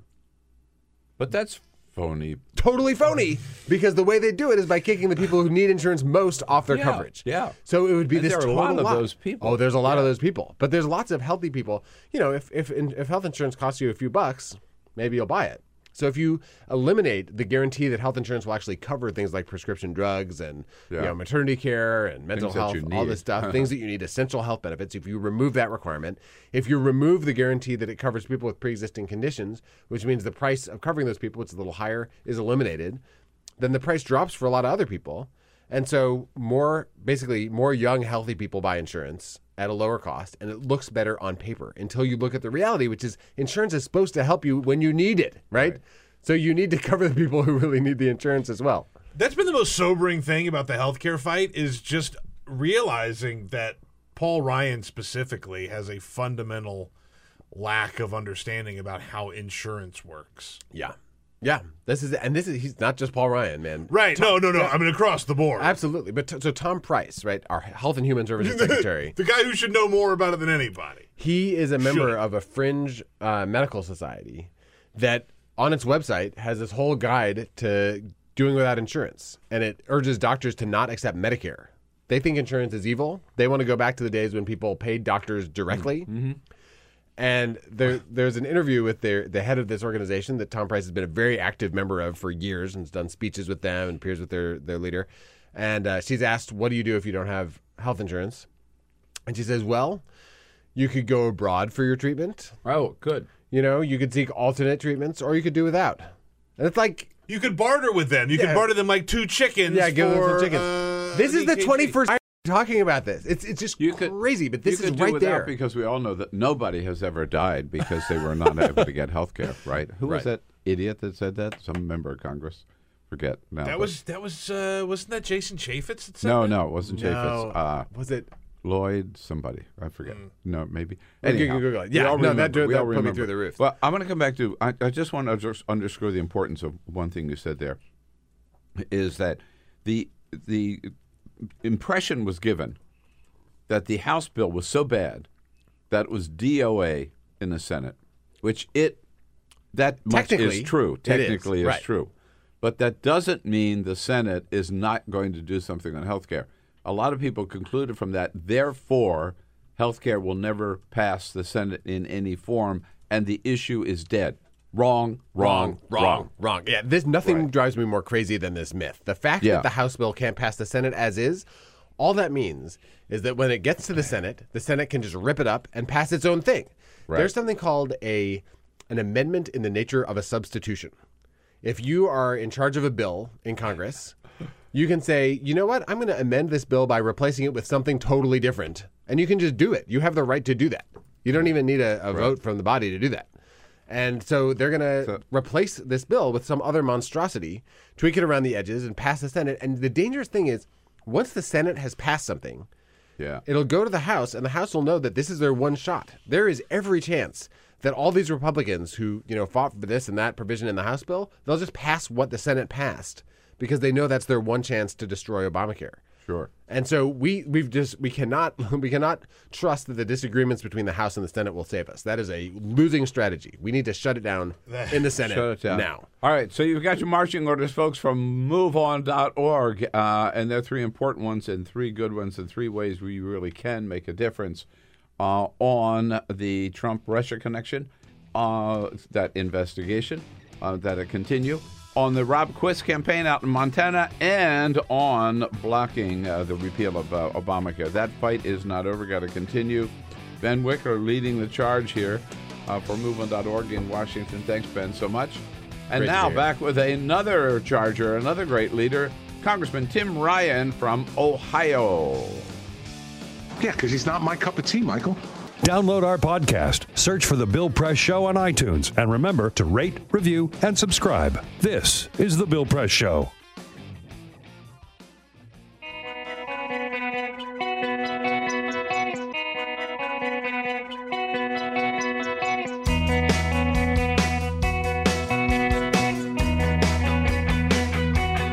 Same great show, new great channel. Stream live video at youtube.com/The Bill Press Show.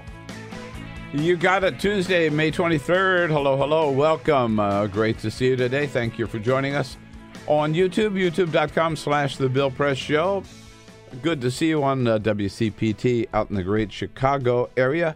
On Free Speech TV nationwide, joining you. And again, very, very special. If you haven't already done so, this morning, sign up on patreon.com/BP Show. You got it. Right? Got it? You got it. Because we'll be doing our very first live stream about 15 minutes after the show ends today. So that's about 9:15 East Coast time. Adjust your clocks accordingly wherever you happen to be in the country. Talking to Reverend Barry Lynn from Americans United for Separation of Church and State. You can follow that if you sign up and join us on patreon.com/BP Show. Lots going on, and the big battles on Capitol Hill. And one of the leaders for us and the Democrats and progressives on the Hill, good friend of the program, Congressman Tim Ryan, and also the leading charger for the Democratic softball team. Baseball. Baseball. There he is. In uniform today. Which makes it even more pathetic. I mean, you want to see some serious, pathetic athleticism or lack thereof. Come to a morning practice of the congressional baseball team, either Democrat or Republican. Pretty sad, It's huh? disappointing. Just in general. Hey, Congressman, how you doing? Doing great. Good Thank to see you. Thanks for having me. You're looking good. Thank you. Getting in the game shape. So today's a big... I'm down 2.5 pounds. All right, there you go. I'm clawing my way to middle Body by management. Congress. I like it. Yeah. I like it. I was talking to one of the players today. I won't reveal their name. They said they went to GNC the other day. I said, you start working out a little bit. I started working out. I said, you start working out? He said, well, I went to GNC the other day. And they said, this will give your muscle, increase muscle strength and reduce fat. He says, well, give me some of that. They said, this will give you energy. He said, give me some of that. We get one of those, yeah. one of those, Yeah. one of those, so one of those. That's the workout regime in Congress. Where do you work out here? Is it house gym, and then I do hot yoga. I'm a hot yoga guy. Okay. Well, I I'm just sorry. started doing hot yoga. What's into that? hot yoga. I just started doing hot yoga. I'm into hot yoga. Wonderful. Yeah, isn't it great? Oh, yeah. I don't know mean, what it's- hot yoga is. Oh, man. It's yoga in a Are you- room that's 95 degrees or 100 degrees. Oh, no. Is depending that on- right? Yeah. Oh. It's yeah. wild, man. It's great for when you're like 40 and you used to play sports and you can't do anything else. Yeah, but right. But still want to feel like you really worked out. Yeah, you just get good drenched in sweat. You get good sweat. Yeah, Yeah. good for your head too. Good for your mind. But where do you? Where's the baseball practice? At on the front lawn of the of the Capitol. Gallaudet University. Okay. Yeah, beautiful field out there. Oh, really? Yeah. I've seen the front of that school. I've never seen the back. Yeah, campus. beautiful sports complex there. Whoa. Football field, soccer field, whatever. Well, so and then you got to run down the Capitol because the president's budget comes out today. I'm sure you want to be there, grab a copy, and put your name on it and say, "I endorse this 100%." I mean, from what we've seen, it's just not real, right? No, I don't. Well, I mean, it'd be real if it got implemented, and the thing. Yeah, that's the problem. Yeah, and it $4.1 trillion. Just to give the number, $4.1 trillion budget, which cuts $800 billion from Medicaid, slices $192 billion from nutritional assistance and $272 billion from welfare programs, kind of programs that help the poor across the board. Yeah, and provides them an opportunity to get out of poverty. You know, I mean, to have basic health care so that you can go to work. No one could go to work if they're not healthy. Yeah. And the Medicaid expansion, which included even thousands of more people. I think there's about 700,000 in Ohio, millions across the country. So you can have basic health care so you can go to work. Well, it's like pick yourself up by your bootstraps, go to work. Well, if you can't get well or stay well, or if you miss work because you're sick and you can't get an antibiotic and so you keep missing work and you get fired, I mean, the deck is totally stacked against you. So all of this, to me, comes into, like, how are you helping people get into the middle class? And if you're not getting food, if you're not getting proper health care, there's no shot of you getting into the middle class and climbing your way up there. It's tough enough as it is. And then to have the President of the United States, here's the kicker, who campaigned on the complete opposite of everything that's in this bill. I was just going to ask you about that. It seems to me that these programs that they're cutting are the ones that benefit and help the very people whom he campaigned for, reached out to, and a lot of whom voted for him. Yeah. We're going to expand Medicare. We're going to expand Medicaid. Everyone's going to have health care. It's going to be beautiful. It's going to be much better, much cheaper. Well, you cut $800 billion. People aren't going to have health care. I mean, is that the kind of country you want to live in? And then he also cuts the seed corn for energy development for the next generation. I mean, we've got wind jobs in Ohio, solar jobs that are growing, multiple times faster than coal jobs. I mean, the coal jobs, if you graph the thing, wind, solar, going north. Coal jobs are not coming back. They're going not coming south. Back, right. And here's the thing. What are you trying to do? Are you trying to provide opportunity for people? Because put all the BS aside of your war on coal and all this. Where is the opportunity? Come in here clear-eyed and say, okay, where's the opportunity? I'm the president. I'm the deal maker. What areas of the economy are growing? 3D printing, additive manufacturing, wind, solar. These things are all going north. They're pretty good jobs, $40,000, $50,000 a year. Unless you get technical expertise, they could be higher. So how do we grow those areas of the economy so that you can get the middle class back, which is what you promised? This goes against everything, and I think it's starting to sink into a lot of people. Well, so what kind of a reception will this get in the House? Is this are Republicans just going to jump on board? This is what we've been waiting for. I got to tell you, this is their dream budget. I mean, this is Mick Mulvaney's budget. I was served on the budget committee with Mick for at least 4 years, maybe 6, and this is their budget. This is the Tea Party budget. Cut, cut, cut. Nothing the government does is good. It's a waste of money, and we just need to cut it. And so I think this is a Paul Ryan style budget. And so. I mean, normally, what the president's budget is what the president wants, and it doesn't always. Doesn't resemble what finally passes a House. That's what I was getting at. But this one, you think, is something Republican leadership is going to say, right in tune with what we want. I think a lot of it. I think, so Hal Rogers from Kentucky, he's going to have an issue with the cuts in Appalachia, the regional commission there. Yeah, I think a lot of the foreign policy, intelligentsia. Here in Congress is going to say deep cuts to the State Department, not going to work, which is bad strategy anyway. I mean, you can't bomb everything and fix the problems. So I think like a couple of things like that will get fixed, but I think for the most part there are going to be big cuts, and then people are going to suffer. This is who they voted for. Yeah, there are a lot of people out there today who are saying, look, this is not the budget. The president's budget is dead on arrival. That's how it works all the time. John Cornyn tweeted out every budget that a president has put forward has been dead on arrival because once they get work done. But I don't trust. No. I don't trust them. Well, the difference, not even a little bit. Look at Trump, the difference between rhetoric and reality. So these guys I think now are trying to separate themselves a little bit from Trump, and they don't want to be identified with him, and the budget is a good opportunity to do that. But you got to ask yourself, if you're an independent voter, and I know, obviously where your crowd is and our crowd here on your show, but if you're an independent voter and you look at this, you think, wait a minute, you're cutting community development block grant money to communities who are trying to do economic development. I mean, we do this all the time in Youngstown, Akron. It's like you need community development block grant money. You need money for the police and fire because the tax base has eroded in the local community. So there's a reason these programs exist. It's like, why does Medicare exist? Because no insurance company will provide health care to senior citizens because they're sick. Right. They get sick. And so you need a governmental program to come in and intervene. And again, those are the programs that are going to help either people climb out of poverty or communities do development to get a tax base back in their local community. Congressman Tim Ryan from Ohio's 13th Congressional District here in the studio with us on this Tuesday morning.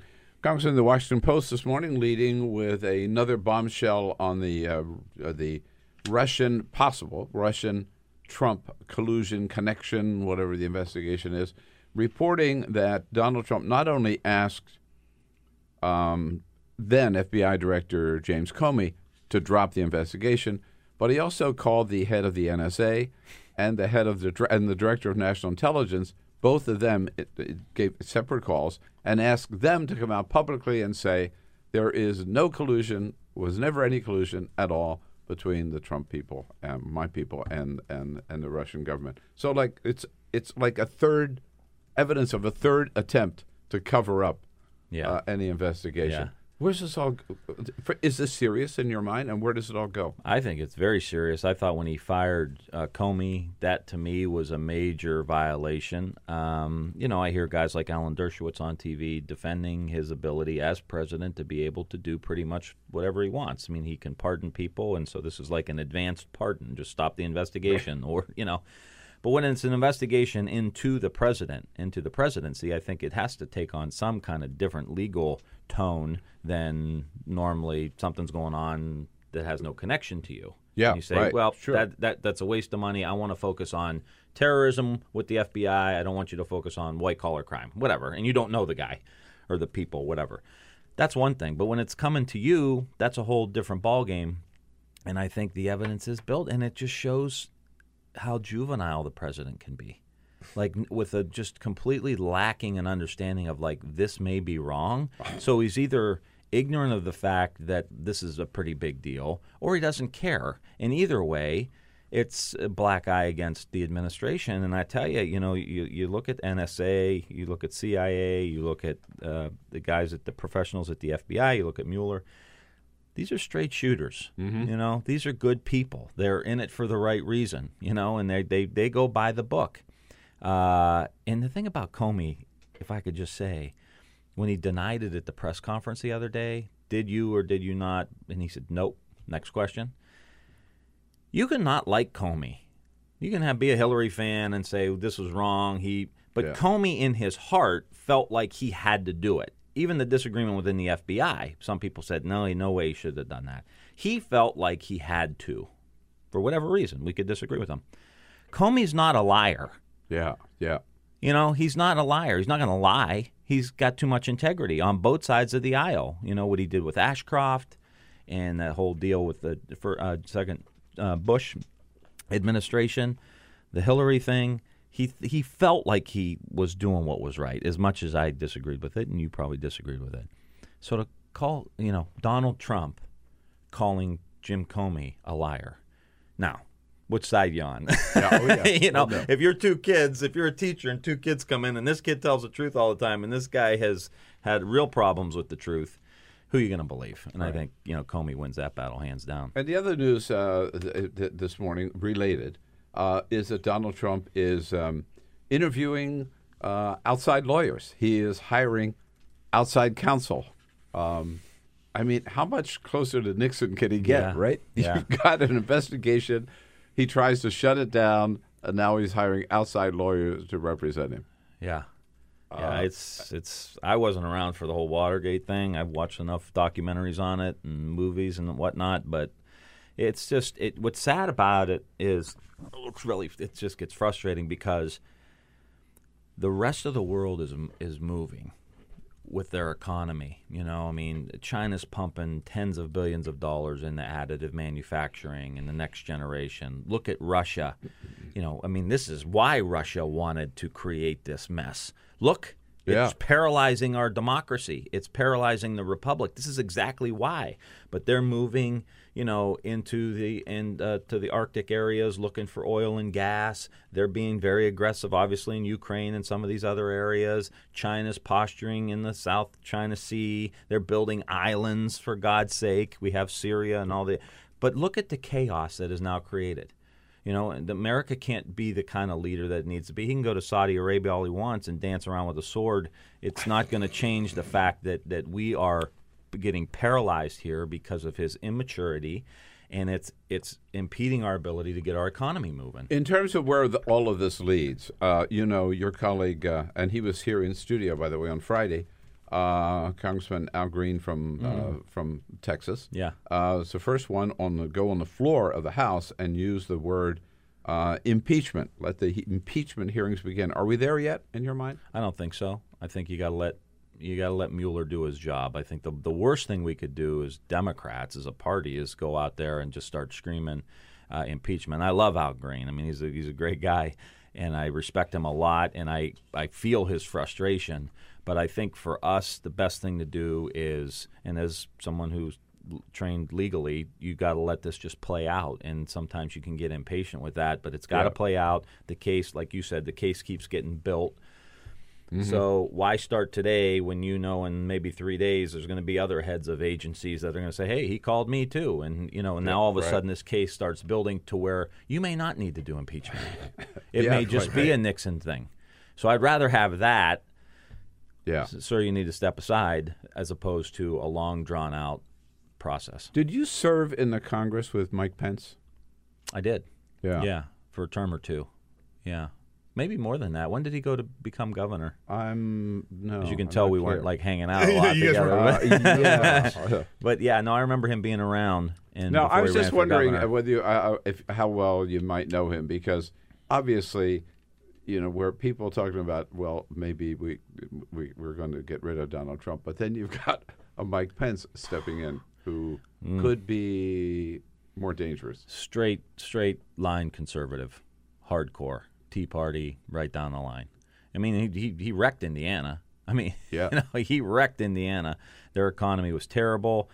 They had public health issues, and probably could not have gotten reelected. No, he talk about getting a lifeline. Yeah, I mean, he was getting deep sixth because of the way he handled the economy, the way he handled issues on tolerance with the LGBTQ community, with NCAA, if you remember that whole scenario of not siding and being tolerant of gay businesses, and that affected the NCAA, which is located in Indianapolis, and they do a ton of tournaments there, Final Fours and all that, and so he was on his way out.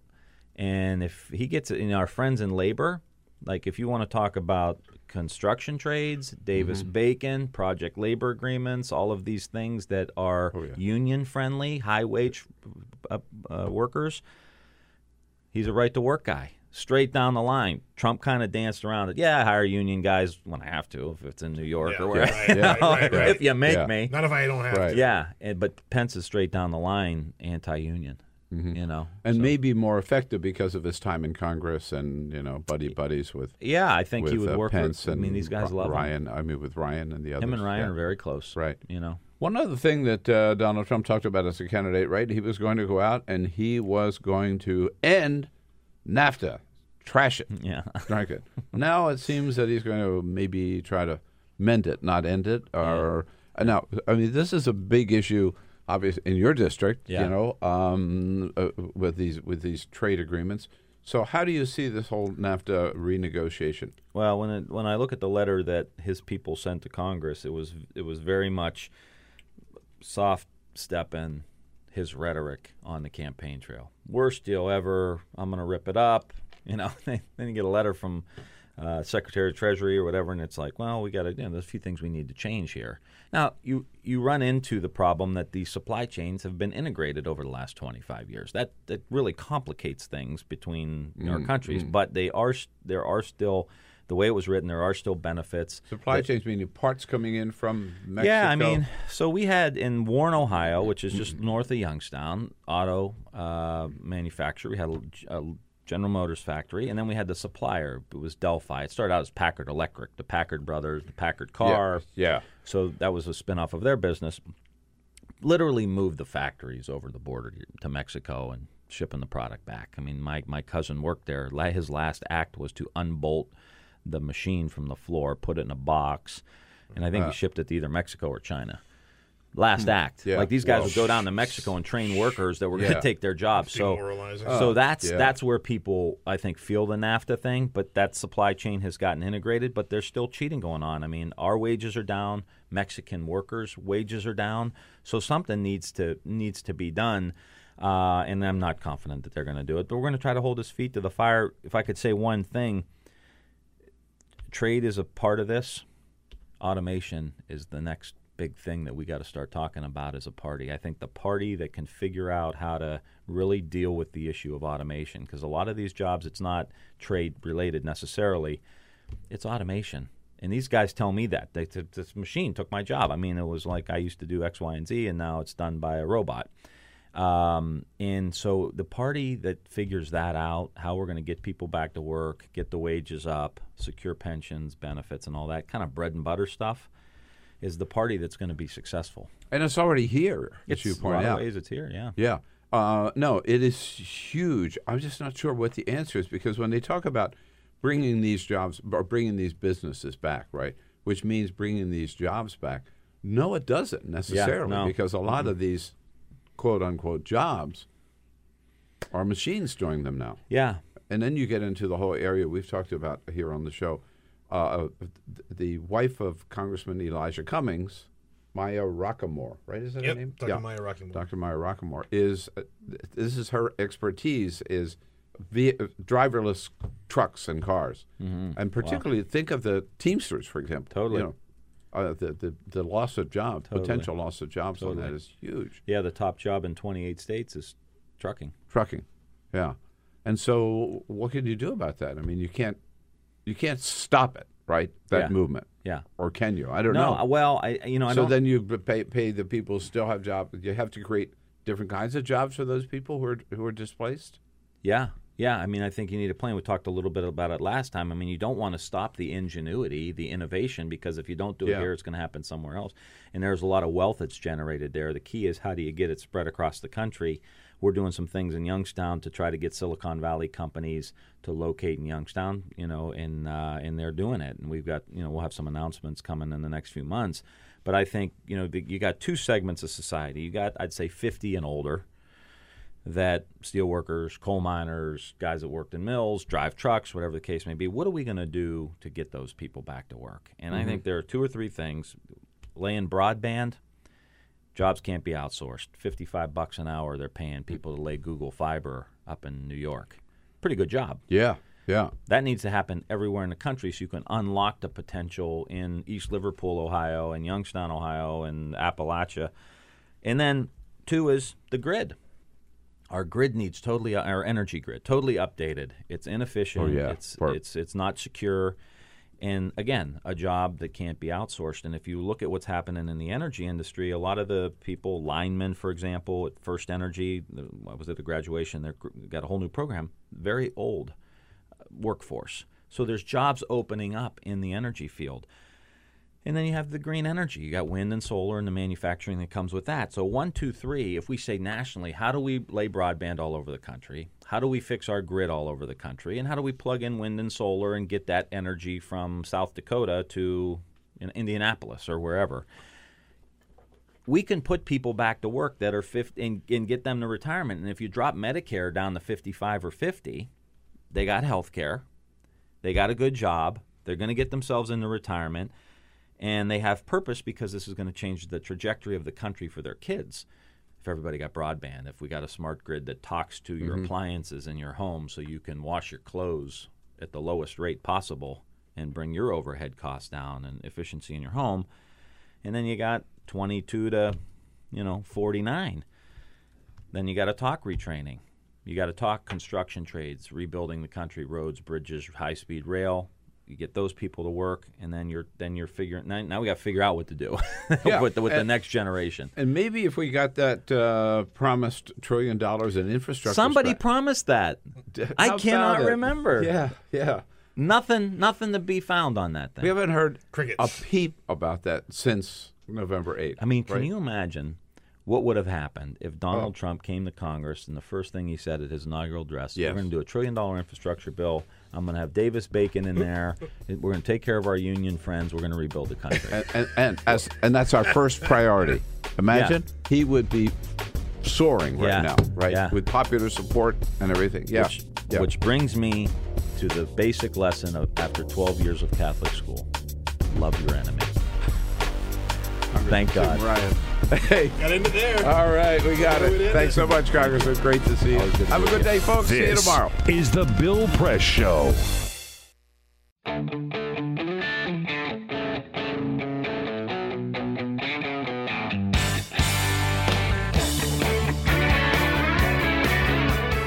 The Parting Shot with Bill Press. This is the Bill Press Show.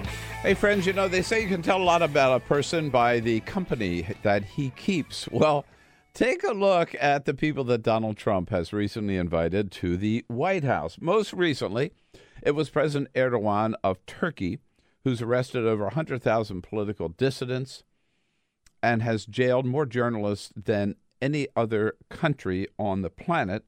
And while he was here in Washington, his thugs beat up protesters in the streets of Washington. Erdogan followed President al-Sisi of Egypt, whom President Obama wouldn't even let in the White House because he has the worst human rights record of any country in the Middle East. Trump called him actually a fantastic guy. It was at Mar-a-Lago, not the White House, that Trump entertained President Xi of China. The New York Times reporting that President Xi has murdered 18 to 20 CIA operatives in China. Trump said he was a tremendous person. Trump was also invited to the White House. Philippine President Duterte, whose goons have killed over 7,000 suspected drug users or suppliers. And Trump even said that he'd be honored to meet with Kim Jong-un, who, of course, Donald Trump considers, quote, a smart cookie. And next month, Trump is going to meet with Vladimir Putin, whom he has praised constantly as a strong leader.